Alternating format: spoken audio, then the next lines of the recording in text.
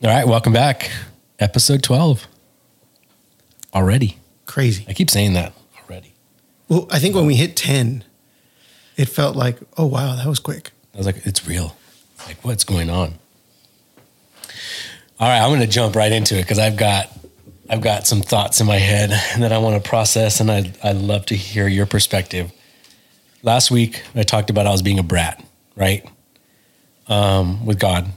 I had a moment with Jesus in the car complaining. Well, fast forward. I love the Bible Project reading plan, and I'm now in Job. So honestly, when I got to Job, I was like, I don't want to read this again because I just read it like a couple of months ago when I was kind of going through the thick of my divorce. And I watched the video to set up, context. Mm-hmm. And there's something that I learned that I haven't had this perspective about Job, which was for us mentally, and this is how they explain it in the Bible Project. He didn't there wasn't a specific reason for Job to go through what he went through. And at the end, and let me break this down. At the end of his journey of him having everything removed, he went through, that whole entire season of having his friends kind of give him bad advice to God showing him like who he was in him, right? Or in the season. So I thought about this. Last week I had a moment, and as I was on my way in, I was thinking about what I was reading in Job, and I was listening to a Maverick City song, and in the song, there's a moment where Brandon Lake is singing, "I'm open, and my heart is all you wanted." And then Make Room came on right after that. Mm. Here's where this is what today's topic is about. I'm coming to learn that when I go through really difficult seasons and I have honest moments with God, where I'm being like so honest with him, like, I hate this. I don't think you're doing the right thing. I think you're not for me. All these crazy thoughts. I'm realizing that those moments are me making room for God in my heart, in my life, and in my mind. And there can be a very fine line of, being honest with him and then also like cursing him. And he can take it all. But I want to know if other people go through that too. Like, am I the only one that is like that? Where I've come to this realization that, well, the reason I'm doing this is, and this is one of the things that I'm learning. The reason I do all this is so that I can have a space to actually worship God and give him glory and take on his joy. Because when I get to that place of complete despair and I'm yelling at God and I'm complaining and I'm being a brat with him, it's letting that emotional state out so that then I can remove that out of me and have a place for him, rightfully where he should be in my life and in my heart. And so I'd love to talk about that. Oh, real quick, let me actually add this real quick because this is really cool. How this all started. Yesterday, I was feeling really, really down, really depressed. In the morning, got the kids ready for school. We're on our way, and it's raining, it's pouring. There's not a piece of sun in sight. My daughter's in the back as I'm driving them to school. And I hear her yell, "Oh my gosh, I see a tiny hole to heaven in the sky." And it didn't hit me right there and then. And I was like, that's cool. So we're driving, get him to school, drop them off, say goodbye. And then I'm literally like 2 minutes away from the school on my way to the gym, and started worshiping, and I'm singing one of the latest Cody Carnes songs that he has in his most recent album. And I look up at the sky and I start to see blue, and the kind of the clouds are breaking up, and I'm seeing this. And then all of a sudden, out of nowhere, I just started praying, let this visual that I'm seeing, God, be a refreshment of what you're going to do. Let this show me that you are with me. And I just kind of heard it very clear that a new season's coming.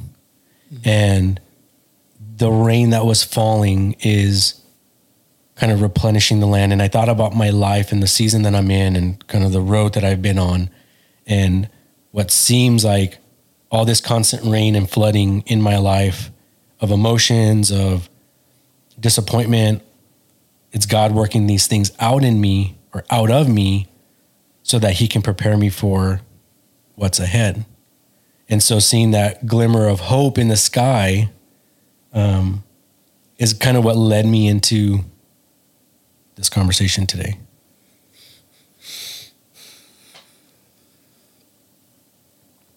As you were saying that, I was thinking about something I read about Brother Lawrence, who wrote the Practice the Presence of God.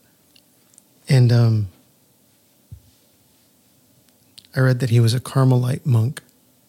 And I'm sorry, but what is that? I don't know, dude. Oh, okay. But I hear Carmelite and it makes me want Carmel. But he was a monk, and I've read Presence of God.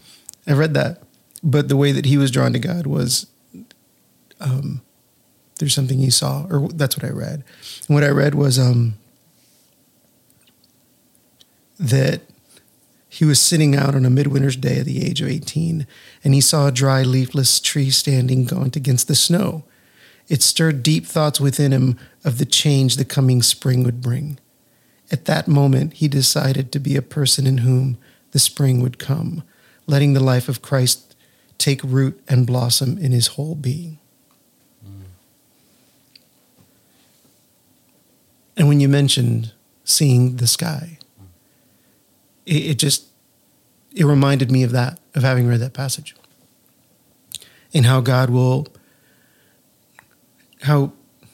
I believe that God is always speaking, even through nature, even through his creation around us. Yeah. But we don't see it. In that passage, it's talking about this moment where he saw this tree. He saw something in nature that resonated and spoke with him in such a powerful way that it changed the course of his life.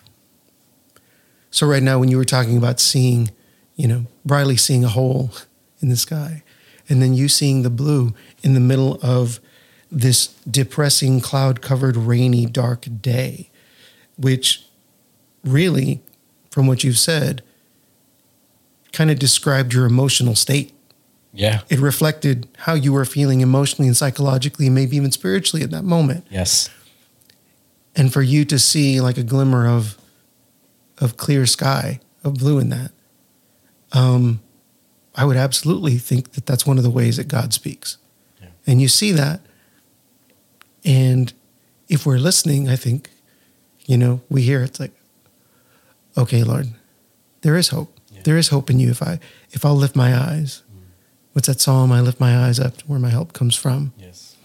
But sometimes the situation, the cloud cover, the season is so oppressive and so heavy, emotionally, spiritually, even physically, that our heads are bowed looking at the ground. And we don't have the desire or the will to lift our heads and look up. Bro, yes. And we just feel crushed. We feel too weak, too hopeless to look up. And I think often God is right there. Like, if you'll just look up, you'll see. You'll see me. You'll see hope in me. You'll see me, you'll see my face shining upon you. You'll see hope in me if you'll just look up. Just stop looking down. Yeah. So when you mention that, even in creation, I think sometimes, especially through creation, if we take a moment just to look, like I said before, like I stopped praying for God to speak and been praying, God, help me to hear. That's been my prayer for the past week or two. Mm-hmm. And I think you're 100% right. Like, I feel like there's a lot of moments when that heaviness is so heavy that it's very difficult to be excited and hopeful, especially when it comes to reading the word, right? And feeling like the constant despair turns into chaos. And it's hard to get off of that. But what I'm learning too is that we can control our emotions. But there are moments where it's very difficult to control them when they're out of control. And so having these moments where you can release them to God, I think is the most important thing, right? Because that's what I've seen in my life. Like, I've struggled to be excited, to be hopeful for that next season, or for the day. Actually, let's just be real, for the day. And it's just so heavy that I can't even get out of my funk. And I'm reaching out to friends, and you and I have had many conversations, right, in these moments. And I'm beginning to see the theme kind of play out in clinging on to him and what that looks like, and not being afraid to just voice my concern to him and get it out, because if I don't, I start to resent, I start to get bitter and angry. And then that leads my behaviors and actions. And for some reason, I felt like it was just a really beautiful thing that happened over the past couple of days of me kind of feeling like I fell on my face again, only to be lifting up my eyes and seeing his garment.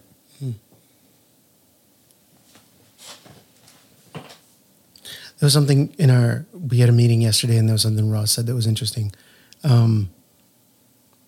Sometimes we talk too much and pray too little. Yes. Yeah, that's effective. And that was really convicting and really powerful. First and foremost, I think we need to, when we're struggling through issues, I absolutely agree, we have to take that to God. We do. We have to pray. God also calls us into community. And I think he brings people and friends into our lives. Because sometimes we need to talk those things through with other people. I think it's not an either or. I think it can be a both and. I think sometimes, a lot of times, we carry things on our own. Because we don't trust. We're not close enough to anybody in our lives to share them. But I think it's both. First, we need to share it with God and be talking with him about those things. But I don't think God calls us all to go live isolated lives in the desert alone. Right. So he calls us into community. So I think there's also an element where I believe he wants us to have people in our lives that we can talk with. And I think sometimes when we carry these things by ourselves, what happens is what I think you were describing is somehow they start to consume us, or they start to grow and mutate, or they start to affect or alter the shape of our heart or mind, because we've got this thing in our heart that we're not talking with anybody else about. Nobody else can put us in check. We don't say, we never say that thing that we're thinking. So in our mind, it's like, it makes sense. Whereas if you were to say it with somebody you're walking with, they're like, hey, yo, bro, hold on. What did you just say? No, I love you. And I got to tell you, you're seeing that wrong. Yeah. So I think it's a both and. Yeah. Absolutely. We need to pray more than we talk. And also we need to have people in our lives that we can share with, that we can allow to walk with us, that we can let in. Yeah. People that we trust, people that are spiritually mature, people that love and are trying to follow Jesus the way that we are. Because if we just keep holding that and we try to be our own counsel, God help you if you try to be your own counsel. I mean, hey, you're always available, you're always there, and you're probably always going to agree with yourself. Yep. And that just, I don't think we were designed to be our own counsel. No. We need to find good counsel. Well, that makes me think about what's the result of being isolated, letting yourself fill yourself with inconsistent, wrong thoughts. And I think the number one thing that comes from it is shame, especially as a Christian too, because and this is the way that I've thought over the years, and it's like God's showing me slowly how wrong I was in this, which is, as a Christian, we sometimes believe that if we give into the thought, or if we're that honest with God, then we don't have faith. Or at least I have felt like that. I've heard it said that you can't have faith without doubt. That's good. Interesting. Never heard that before. That's good. Without doubt, there's no faith. Yeah. But what are we doing with that doubt? Are we allowing that doubt to create a barrier between us and God? Are we allowing that doubt to be something that pushes us away from Him? Or are we allowing that doubt to be something that draws us near to Him? Are we allowing it to be just another thing that we say, God, here's another thing I'm bringing to you because I don't know. But I know you're faithful. I know you love me. And this thing, I just don't understand. I don't understand. I can't figure this out, but I trust you. Yeah. And I think doubt can be a very polarizing thing. I think it does just that. It can draw us to Him or it pushes us away. Yeah. I had a very small conversation with a friend this morning who texted me after I got home from the gym, and they were like, hey, how are you doing? They were catching up. I hadn't talked to this person in a while. And I asked them like how they were doing, going back and forth on the pleasantries, right? But they ended up confessing like, hey, I'm struggling right now. And this is the first time this person's ever done this. And automatically I asked, how can I pray for you? And they wrote down a laundry list of just the struggles in the moment. And after going through what I went through this morning and Briley saying what she said, I felt like it was a perfect moment to speak into this person's life and like encourage them and help build them up in Jesus. And in their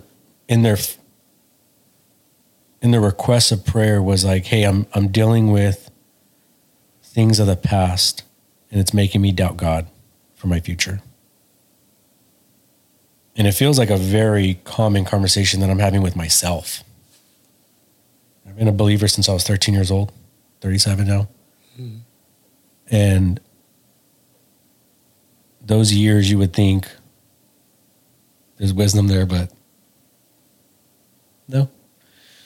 And we've talked about this. Knowledge is not enough. Yeah. Knowledge isn't enough. Even wisdom isn't enough. Passion isn't enough. Our works aren't enough.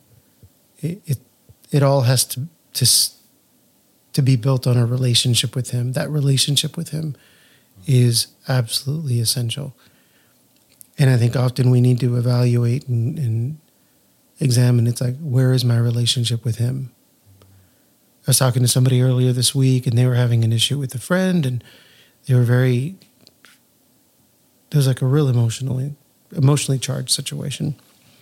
And my first question to this person was, how's your relationship with God? How's your devotion time? Their response, not good.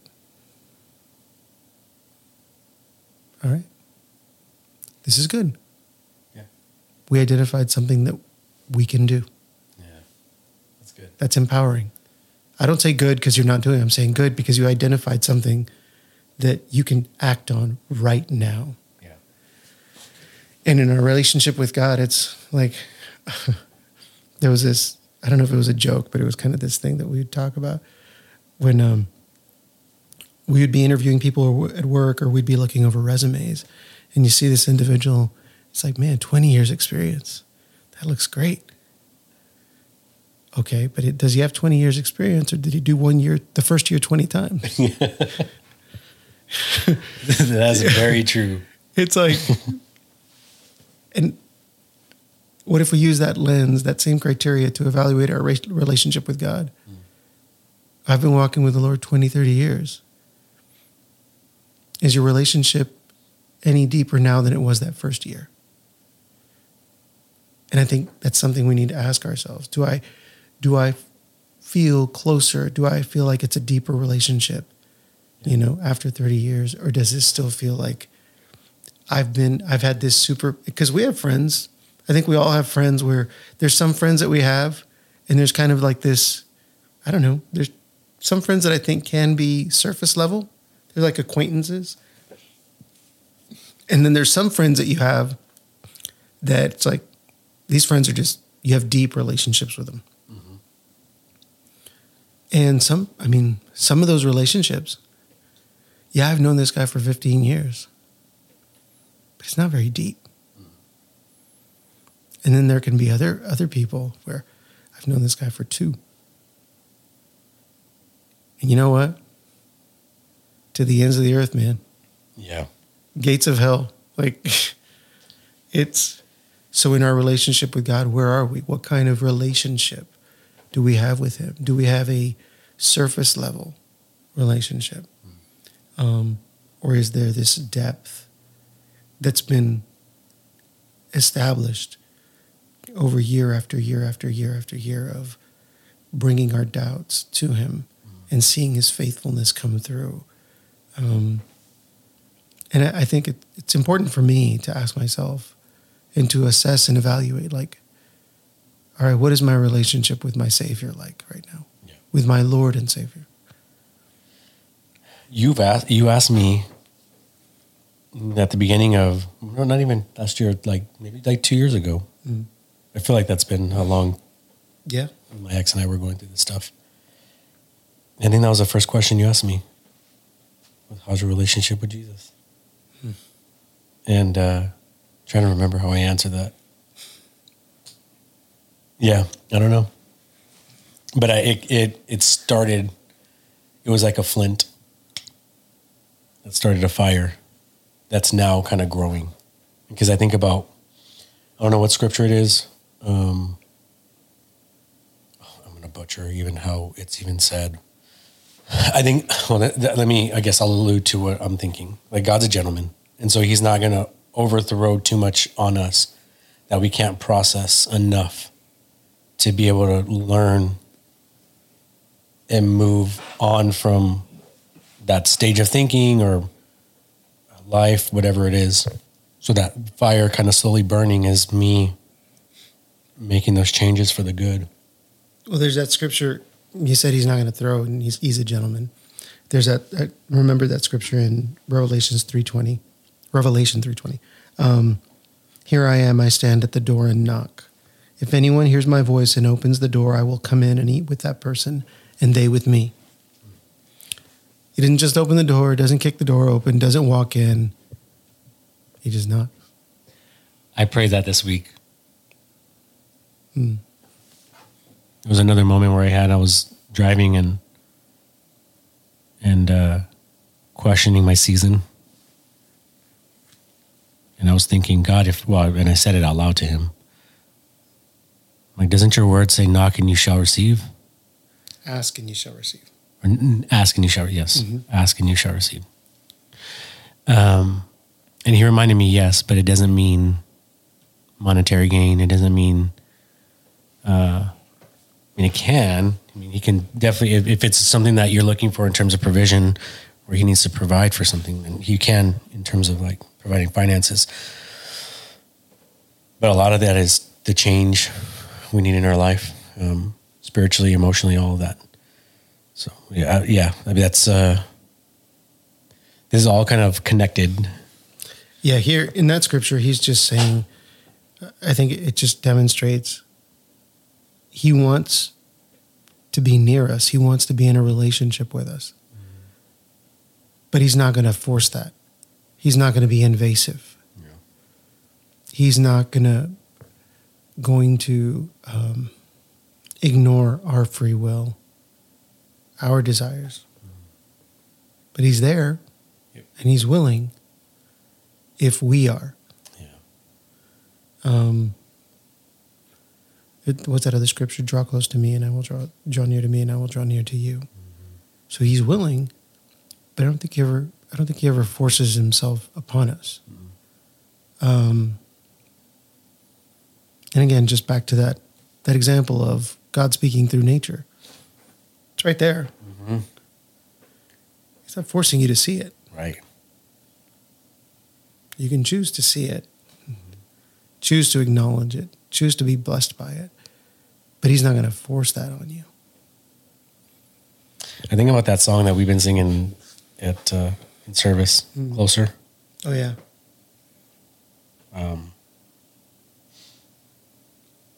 Because I started thinking this thought.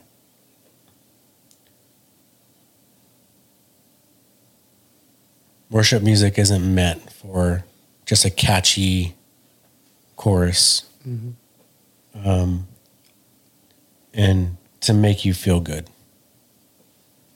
And I've even been questioning my worship, like, the songs that we sing on Sunday mornings. Mm-hmm. Do I mean it? And that song, quote, yeah. That song, as I sat with it the other day and just kind of let it play out. And I let kind of the like Brandon Lake kind of sing it over me on that record. And then I started to realize like my inability to understand what I was singing in the moment. I think at the end of the day, what I'm doing, what I feel like is happening is, or I feel like what God is doing, let me take that back. What I feel like what God is doing is tearing down my old religion. Now you're bringing up a song. Now that reminds me of that bridge to make room. Yeah. Yeah. And I love that bridge. Yeah. Because those declarations, what is it? Tear down the walls of all my tradition. I have it right here, actually. Yeah, do you have it? Yeah. Shake up the ground of all my tradition. So break down, okay, here goes. Shake up the ground of all my tradition. Break down the walls of all my religion. Your way is better. Yeah. I love that because it's just... It's literally what was playing on as I pulled up. There was a quote, and it was something, I remember hearing it a long time ago. And it was something, I remember it was meant to be provocative, but I remember it hit me. It's like, the church doesn't preach her lies, she sings them. Say that one more time. The church doesn't preach her lies or teach her lies, she sings them. And I remember thinking about it, it's like,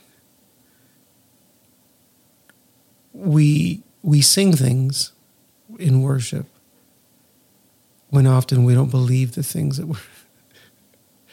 the very things that we're declaring. Yes. We don't believe them. And if we're at that point, it's like we need to assess, like, what am I doing? So if you don't believe it, like at the core of your being, if you don't believe that, then why are you singing it? Now, I understand if you don't feel it. I get that. Yeah. Because there's times you don't feel something and feelings follow. So this is true. Mm-hmm. If you know something to be true, you do it because it's true, not because you feel it or don't feel it. But if you don't believe it, then what are you doing? It's like that needs to get sorted out. You need to sort that out before you're singing those things, because you're just not being honest. Yeah. You're not being honest with yourself. You're definitely not being honest with God. It's like, and again, this goes back to that pray more than you talk. Well, maybe pray more than you sing too. Mm-hmm. Like, are we praying more? Are we spending more time in relationship with Him, working through those things, through those doubts, through those struggles, through those fears, anxieties, and struggles in belief? Are we walking with Him and going to Him with those things, or not? And I think we said this before. It's like we feel like maybe that's dishonoring to God, so we don't approach Him. So we allow those things to scare us, not scare us away, but I'll put it candidly. We allow those things to be an excuse not to get close to God. Yeah. It's true. Oh, God doesn't. God, I can't take this to God because it's like, no, man. What's going on inside of you is you're not willing to go to Him. Yeah, He's willing, and there's so much freedom in that honesty with Him. Mm-hmm. And I think about my life. I think about my season, like just experiencing today, where like I feel like I've made room for Him. Like yesterday, going through that moment of kind of depression and feeling really heavy, and really being honest with Him, like really honest with Him,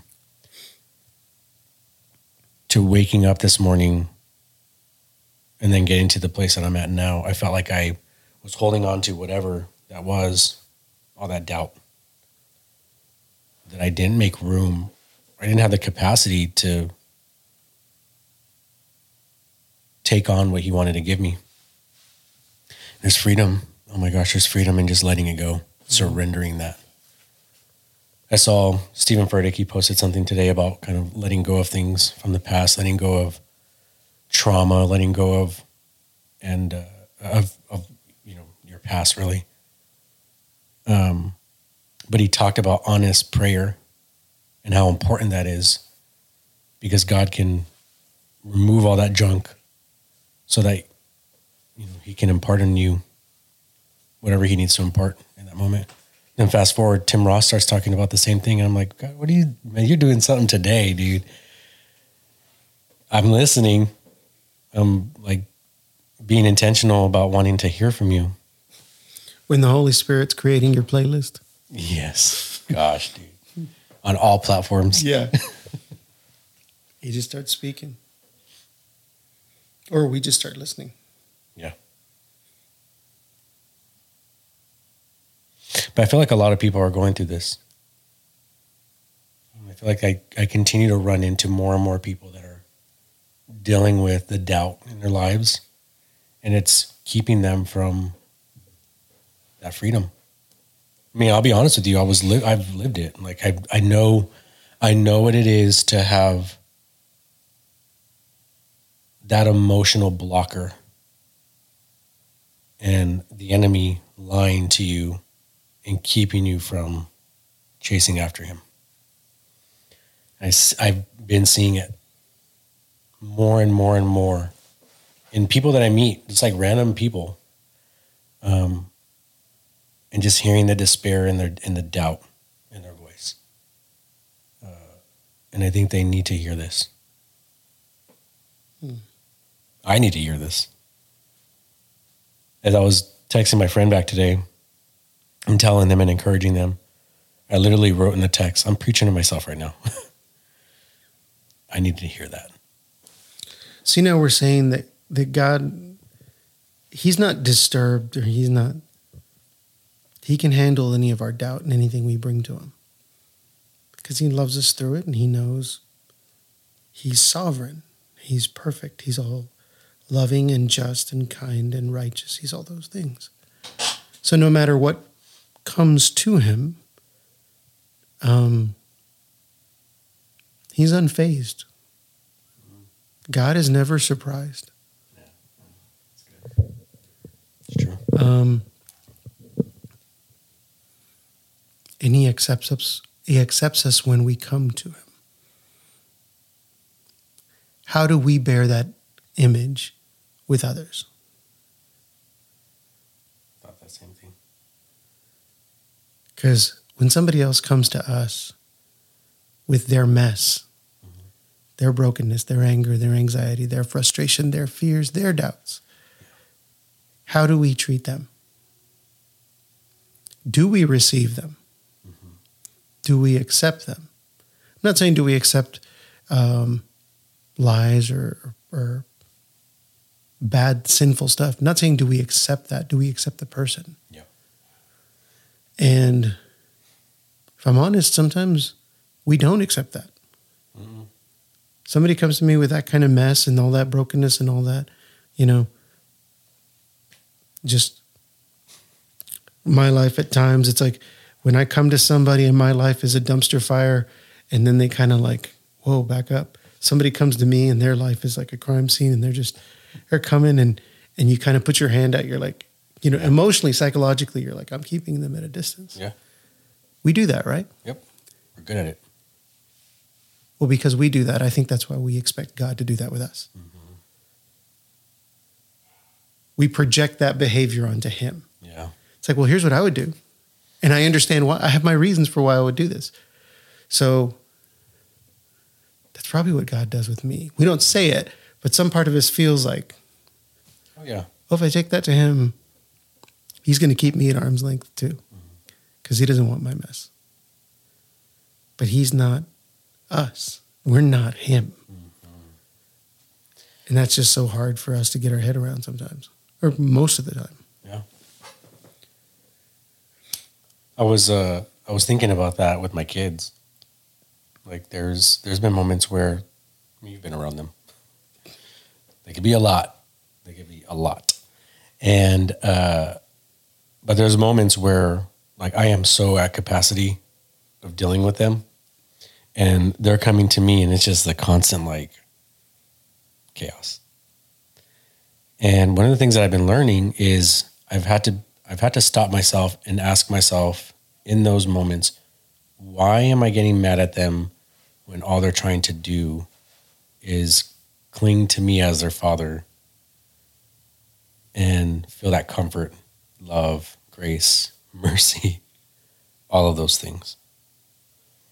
My first reaction is to get angry with them and be pissed off with them.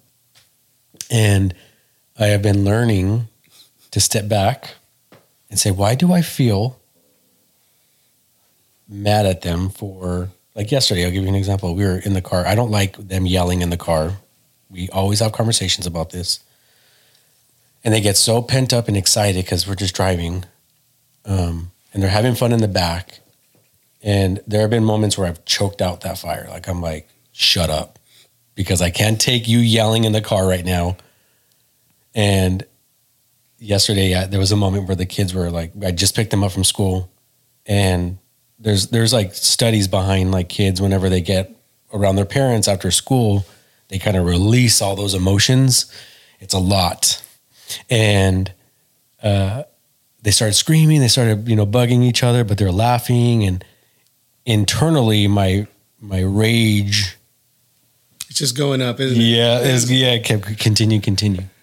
So what I ended up doing was I turned on the radio, because I had the radio on and they're screaming. So I had two sources of audio, like at 90 decibels and above. So lowered that bad boy. And then I just started asking myself, why am I getting upset with them playing around in the back? And I let them scream. I let them scream in the back. And we got home and I was a lot calmer. A little more loving and relaxed in my approach. Now, don't get me wrong. I failed like about an hour later as I was trying to get them out so we can go to baseball games. But yeah, like I think God's even teaching me that with them right now, like through this whole thing, on checking myself in those moments, on those emotions, on the lies, those expectations that I set that are so high. Mm-hmm. I think kind of going back to what you're saying, I think I definitely approach God in that way. I'm like, I think that his expectations are so high that I know for a fact, I won't be able to meet that. So I might as well give up. I can't be good enough to approach him. Mm-hmm. So I'm not even going to try. Yeah. Not all the time, but I've had moments like that. I think we all have. Yeah, I have. You think, man, I can't meet that standard. Mm-hmm. It's too much work. I can't get there. Even if I did all the work, I still can't get there. Yeah. And God's like, Jesus already did this for you. Mm-hmm. Why are you even thinking about that? Yeah.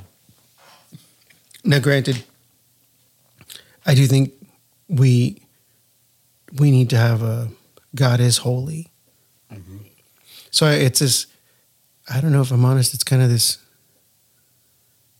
not a struggle, but this weird situation of being open and honest with him, mm-hmm. but also knowing this is the God of the universe. Right. Well, see that right there. That's why I felt like I can never be that honest with my thoughts with him, because I'm like, well, he's God. And there's a respect and a fear. Well, think of how you approach, to put a very human face on it. Think of any situation when you've been in a room with a high-level leader in any capacity. Mm-hmm. When you're in a room with a high-level religious leader, when you're in a room with a high-level professional leader, when you're in a room with a high-level political leader, mm-hmm. you think before you speak. Oh, yeah. That's a great way of putting it. That's a good you think before you say something. Mm-hmm. But if you feel passionate and you feel it's something they need to hear, you're going to say it. But you don't just blurt it out. Yeah. You're thoughtful and you're respectful, mm-hmm. and you try to be clear. Do we approach God like that with the same respect and honor? And if we don't, then why are we showing man more respect than we're showing God? Dude. Whoa. And I'm not saying we don't take the things to him. Right. But he is good, but he is holy. Yeah. So are we approaching him with that sense of respect and reverence and awe? Yeah. And it can be kind of a difficult thing to navigate because it's both. Mm-hmm. He wants us to share our heart with him. But God isn't our buddy. Right. Mm. He's not. He wants to be put in his rightful place. He is who he is, and we are who we are, and we need to remember that. We need to be aware of that. And I think that's the thing that's hard for us to do at the same time, because we'll do, we're like, yes, he's holy, he's God, so I'm never going to approach him. Or we approach him so casually that we're no longer honoring and respecting him the way that we should. We're not approaching him with fear and trembling. Yeah. Fear of the Lord is the beginning of all wisdom. It's like, that can be tough. It can be. I think what we're talking about right now is creating that healthy boundary of being honest with God and going to him with everything, but also doing it in a way that is respecting his authority as God in our lives. and of the universe. Because I think that's I think what I was alluding to earlier, I think that was one of my questions was, actually, I didn't say this out loud. I was thinking it. Where's that fine line? I do that too, where I think something and later in the conversation, I think I said it, but I never said it. Yeah. But I refer to it in the conversation like I did say it. Yeah. And the person's looking at me like, dude, I don't know what you're talking about. Yeah. I'm like, yeah, I said, and then it occurs to me, it never got out of my head. Yeah. Well, what's that fine line of disrespect and honor? Because what I thought about too, actually, I literally thought about this as I was getting out of the car, because I was kind of thinking through talking about this today, is where's the line of blasphemy and just being honest? I think that's where the Holy Spirit comes in. And we feel that conviction. Yeah. So and that's another area in our lives where we need to be actively listening. Am I actively listening to the leading of the Holy Spirit? Dude. Or have I gotten so numb and callous to the conviction that I no longer feel it? Let that one settle for a minute. That's so true. It's not that he's not convicting. Yeah.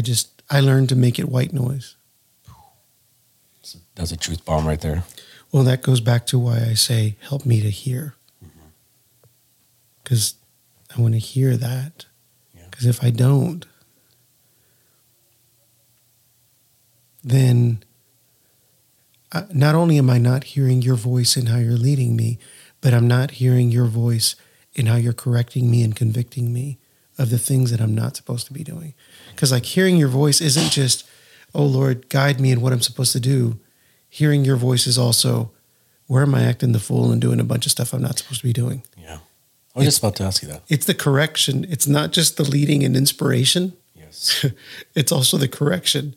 And I think if we're not careful, we can say, God, I want to hear your voice, because we want to hear all the hopeful, great stuff in the future. Like, Lord, give us the vision and everything. Yeah. Help me to hear your voice so I'll know where to run and I'll know where to go and all the great things you have for me. And God's like, hold up.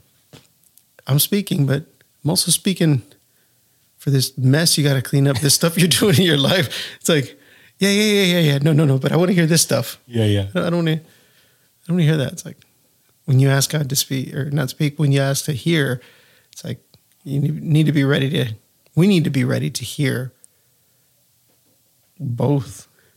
Hey, how are you treating your kids? How are you treating your wife? How are you treating your friends, your family? How are you treating your coworkers? How are you treating yourself? How are you treating your leaders? How are you treating those around you? Are you seeking me in all the things you do? Have you surrendered every part of your heart to me? Yeah. Like your physical, the physical part of your life, the emotional part, the psychological, the spiritual. Have you surrendered all your relations? Like if all those things, like those are all him speaking too. But again, it's like we pick and choose. It's like, I want to deal with this right now. Yeah. I wonder how many people think when God speaks, it's always for them to go do something for others. And then they don't see the mess that they have in their life. I think about, just church friends I have. Show me, Lord, what I can go fix in those people's problems. Yeah. Help me to go fix those broken people. Show me. And then he holds up a mirror. Lord, I can feel that there's a person down this road where you made me pull $200 out of my bank account so I could, like, we hear that all the time. Like we hear that in sermons and serving people and don't get me wrong, I'm not saying not to serve people, but I think a lot of times, a lot of us believe when God speaks, it's for helping others, for the other person. It's a lot of times. We talked about this last week. We did. I've had these moments where it feels like, man, God's speaking through nature. God's speaking through his word. God's speaking through this book I read. He's speaking through this song I heard. He's speaking through this movie. He's speaking through Paula, speaking through Darren. He's speaking through, and I'm like, I'm just hearing stuff. And my first inclination is like, I'm going to go tell everybody what God's saying. Yeah. And he's like, no, this is for you. This letter had your address on it. Yes. There's no forwarding address. This is for you. You take it, you sit with it, you let it do its work in you. And we're so anxious to like forward this letter on to somebody. It's like, oh, that's awesome. Forward it on and don't do any of the work that comes with that message. Yeah. Well, it's funny this morning when I had that revelation when Bradley spoke about the tiny hole to heaven. I was like, oh, I got to text everybody this. This is so great. And I felt God tell me, hold up. You need to hear this, bro, because you're not listening to me. And I had to sit with it for a little bit. There's kind of this harsh saying in performance. I don't know if it's in sports or the arts or in different disciplines. And I don't necessarily agree with it, but there's an interesting variation that I just thought of right now. Those who can't do, teach. I've heard that before. I've heard that. And I don't know that I agree with it, but it's common. I've heard it. As it applies in this situation, I think the way I would say it in this situation is those who are unwilling to do, teach. So he gives it to you. You're like, let me go teach. I understand it. I got it up here. I got the head knowledge. Yeah. Let me go have somebody. This is good. This is really good. Yep. Let me go show them how to do it. Yes. I didn't actually do it yet, though. I had all kinds of visuals in my head as you were saying that. I never forget, I was really young. I don't know, I was like my early 20s. And this is just full disclosure, man. There's like full vulnerability here, just being a stupid young 20-year-old. I had heard about a book that was really good. And I can't even remember what the subject was. But I started hearing things about it. Read reviews about it. And I thought, cool, and I'm going to read this book. And I put on my list of things. And I think I even bought it, but I hadn't read it. But I heard a lot of good discussion about it. And then I remember I got so excited that I told my dad about it.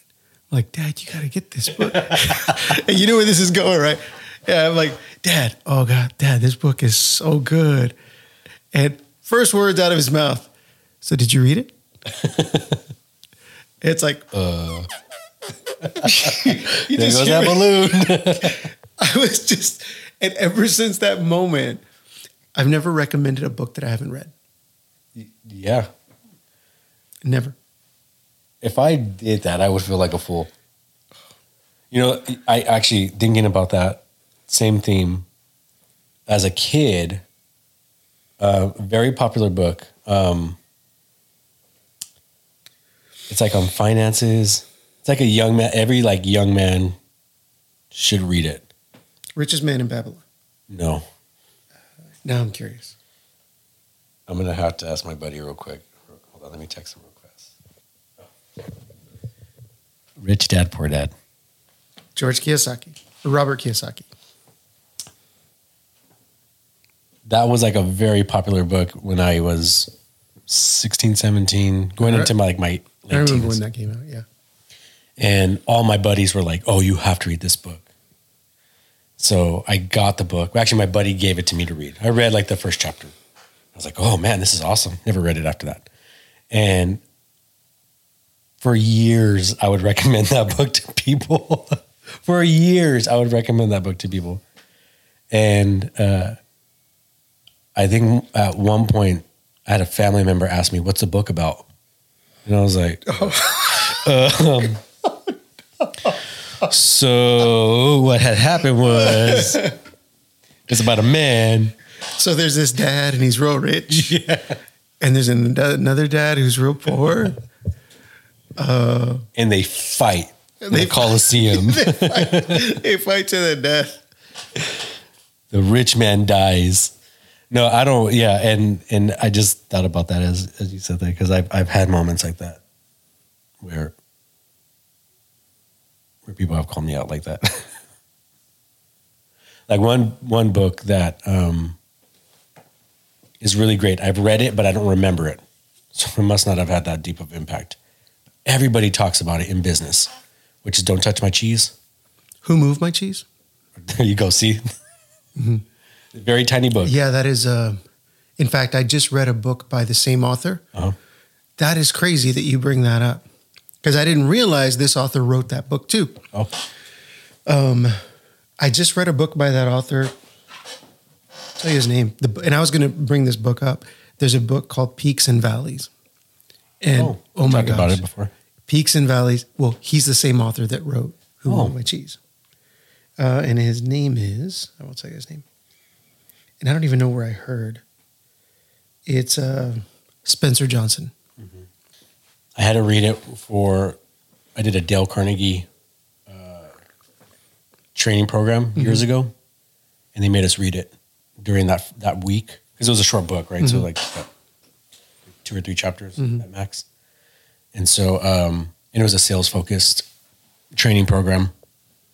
So I read it and this was like 10, 15 years ago when I read it. But everybody, whenever they bring up that book, I'm like, I think I remember it was a good book. I think so. But then again, I butchered the name, so it shows you how much I remember of it. Peaks and Valleys I read 2 weeks ago. Okay. And I can't remember who recommended it. But it was very short, and it was like a parable format. And it had a lot to do with perspectives about where you are in your situation. And one of the takeaways from that book for me is a peak can become a valley, and a valley can become a peak very quickly. And I remember there was one thing I read in there, and in the parable, one of the characters says, fear can turn any one of my peaks into a valley. Fear is my valley. So no matter where I am or how great the situation is, fear can make that situation a valley. I thought that's pretty profound. That's true. That just, it resonated. It hit me in a really powerful way. I thought, man. You know, a book I've been seeing coming up a lot lately, and I've just been seeing it like on like a lot of entrepreneurs and really like successful businessmen have been talking about, is a book that you recommended a year ago, As a Man Thinketh. Oh, I came across that book about 2 years ago, and up until I think for like 6 months, I read it every day, like the whole thing, because it's a short book. It's not, you can read it in about 40 minutes, 30, 45 minutes. Okay. And I was reading it like every single day. That good. It's just so, it's so applicable. I mean, it was simple. I remember that's where we've talked about, he talks about how a person's mind can be likened to a garden. And when you start the day, you tend to your garden. What are you doing? If you don't do anything in this garden, well, you don't know what's going to come up. Good things may come up. Good fruits and flowers may come up. Weeds may come up.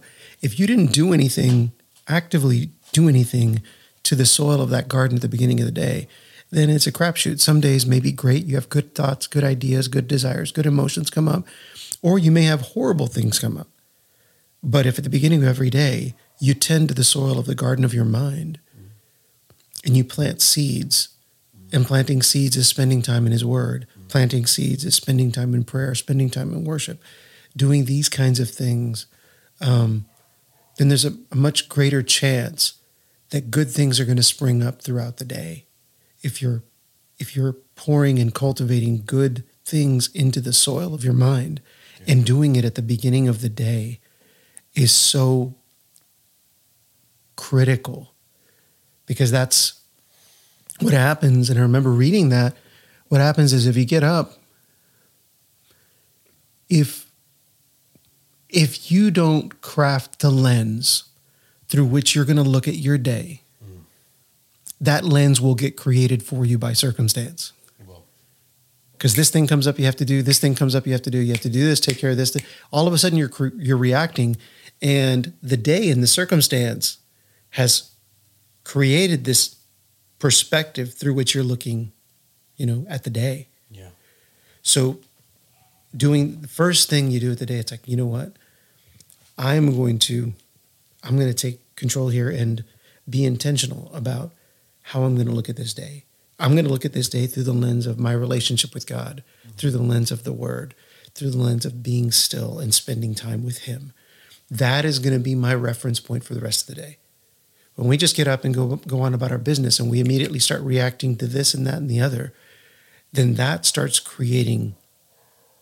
shaping our perspective on the day. Yeah.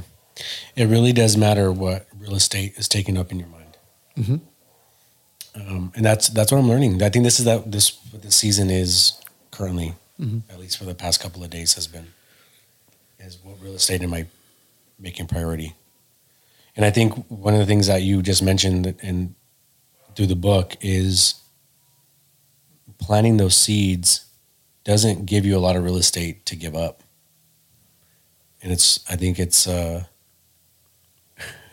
really important for people to understand that, for me to understand that, because I'm really quick to like two things. Either I will get up and listen to the Glorify app because it's a 5-minute thing every morning and it kind of gets me in the mindset of thinking about Him first.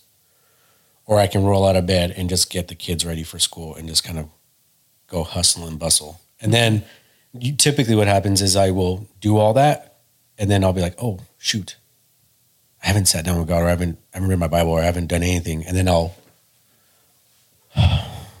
irritably open up scripture. I'm like, well, then it's even tough then because you've already got some threads going. Oh, yeah. There's already some stuff going and you realize I'm going to do this and you're doing this, but you've already got these things that have been started. Yeah. These thoughts that they're already occupying space in that garden. Yeah. Where it's like the prime spots in the garden. It's like, let's give them to God. What we talked about, that we heard from our friend Steve in our men's group. He's like, the concept of tithing your day, the time of your day, giving God the first fruits of your day. Yeah. That aligns with this same principle. Are we giving Him the first and the best? And that's for our good, not for Him. What does He get out of that? Right. We benefit. We do. Yeah, this has been a fun conversation. I'd recommend get that book. Action item this week, just As a Man Thinketh by James Allen. It was written like in 1902, 1906 or something. You can read it in one sitting, 30, 45 minutes. I think I have that on my Audible list right now that I haven't started. I've got like 5 books that I haven't started yet. Something simple. Get it on Audible. Go for a morning walk and listen to it. On your walk. Yeah, I'll download it. I've got to finish. I have like 4 or 5 books I need to finish. The Life You've Always Wanted? Life You Always Wanted. Well, you know what? It's so interesting because I was listening to that this week, and I'm on chapter 6, and it was about chapter 6 and 7 are about prayer. And that's what prompted me to start. What I started doing is I got a note in my phone, and this kind of goes to what we're talking about. He mentions in the book where what's taking up real estate in your mind is the most important things that you need to be taking to God. And so what I've started to do is I've created this note, and the things that are bugging me, I'm writing them down. And what he encourages is taking 5 minutes, setting a 5-minute timer. And he talks about just do it once. And then as you start to do that and it becomes a habit, then add more throughout the day. And so what I've started to do is I'll set a 5-minute timer. And he talks about this, John Orthberg, is don't go over the 5 minutes, just get through the 5 minutes and then schedule something else later. And so it gets you in the habit of, all right, I'm going to take this time to really intentionally be with God in this moment and offer up all these things that I'm struggling with and surrender it. And so that's what I started doing. And I haven't learned something like this in terms of prayer. And it's really life-changing to do something that simple where it's a 5-minute, and it kind of feels awkward. And he talks about that in the book where He's like, it's not going to feel natural, especially when you're having to cut prayer down to 5 minutes, because you're just going to want to keep going and going and going. Because when you're in the zone, you're like, all right, I'm releasing these things and I'm getting all these things out. But he was like, God just wants you to just focus on that, be done, move on. And so I've seen a change. Like when I do that, and it's kind of what happened yesterday, where I just offered up these things to him, and that's what I wrote them all down, and I started just praying those things out. And what I've learned, this is the biggest takeaway that I've learned. It's not even, the result isn't the habit that I'm building in terms of prayer. The result is the healing that I'm getting from releasing and surrendering it to him. Mm-hmm. And I hadn't thought about this ever. Like I always thought like, okay, I prayed throughout the day. But it's just like when I'm feeling a certain way and I'm like, okay, let me take a moment to just, God, take this feeling away. Rather than being like, okay, Lord, I'm upset because of X, Y, Z, and I don't know why I'm mad at this. And then asking for him to do his work in you. So that starts sounding like a psalm. I feel like David, man, all the time. I do. That's awesome. All right, so 2 action items. As a man thinketh, pick it up. Mm-hmm. Actually 3. Don't recommend a book if you haven't read it. Yes, that is the negative action. That is a do not do this. Stop recommending books that you haven't read. And 3, write down what's bugging you, what's taking up real estate in your mind, and put a timer for 5 minutes and talk to God about it and be honest with him, even if it feels uncomfortable. So stop recommending books you haven't read. Read As a Man Thinketh, and write those things down, those struggles, those frustrations. Write them down and pray for 5 minutes. Set aside 5 minutes of dedicated time to pray about those things with him. Yes. That's some good homework. It is. For me. For me too. I'm already like, all right, I guess I'm going to do this tomorrow morning. Yeah. Like when I get in the car, I got to go to practice after this and teach 6-year-olds how to play baseball. But love it. Looking forward to next week. Nice. We'll end it here. Later.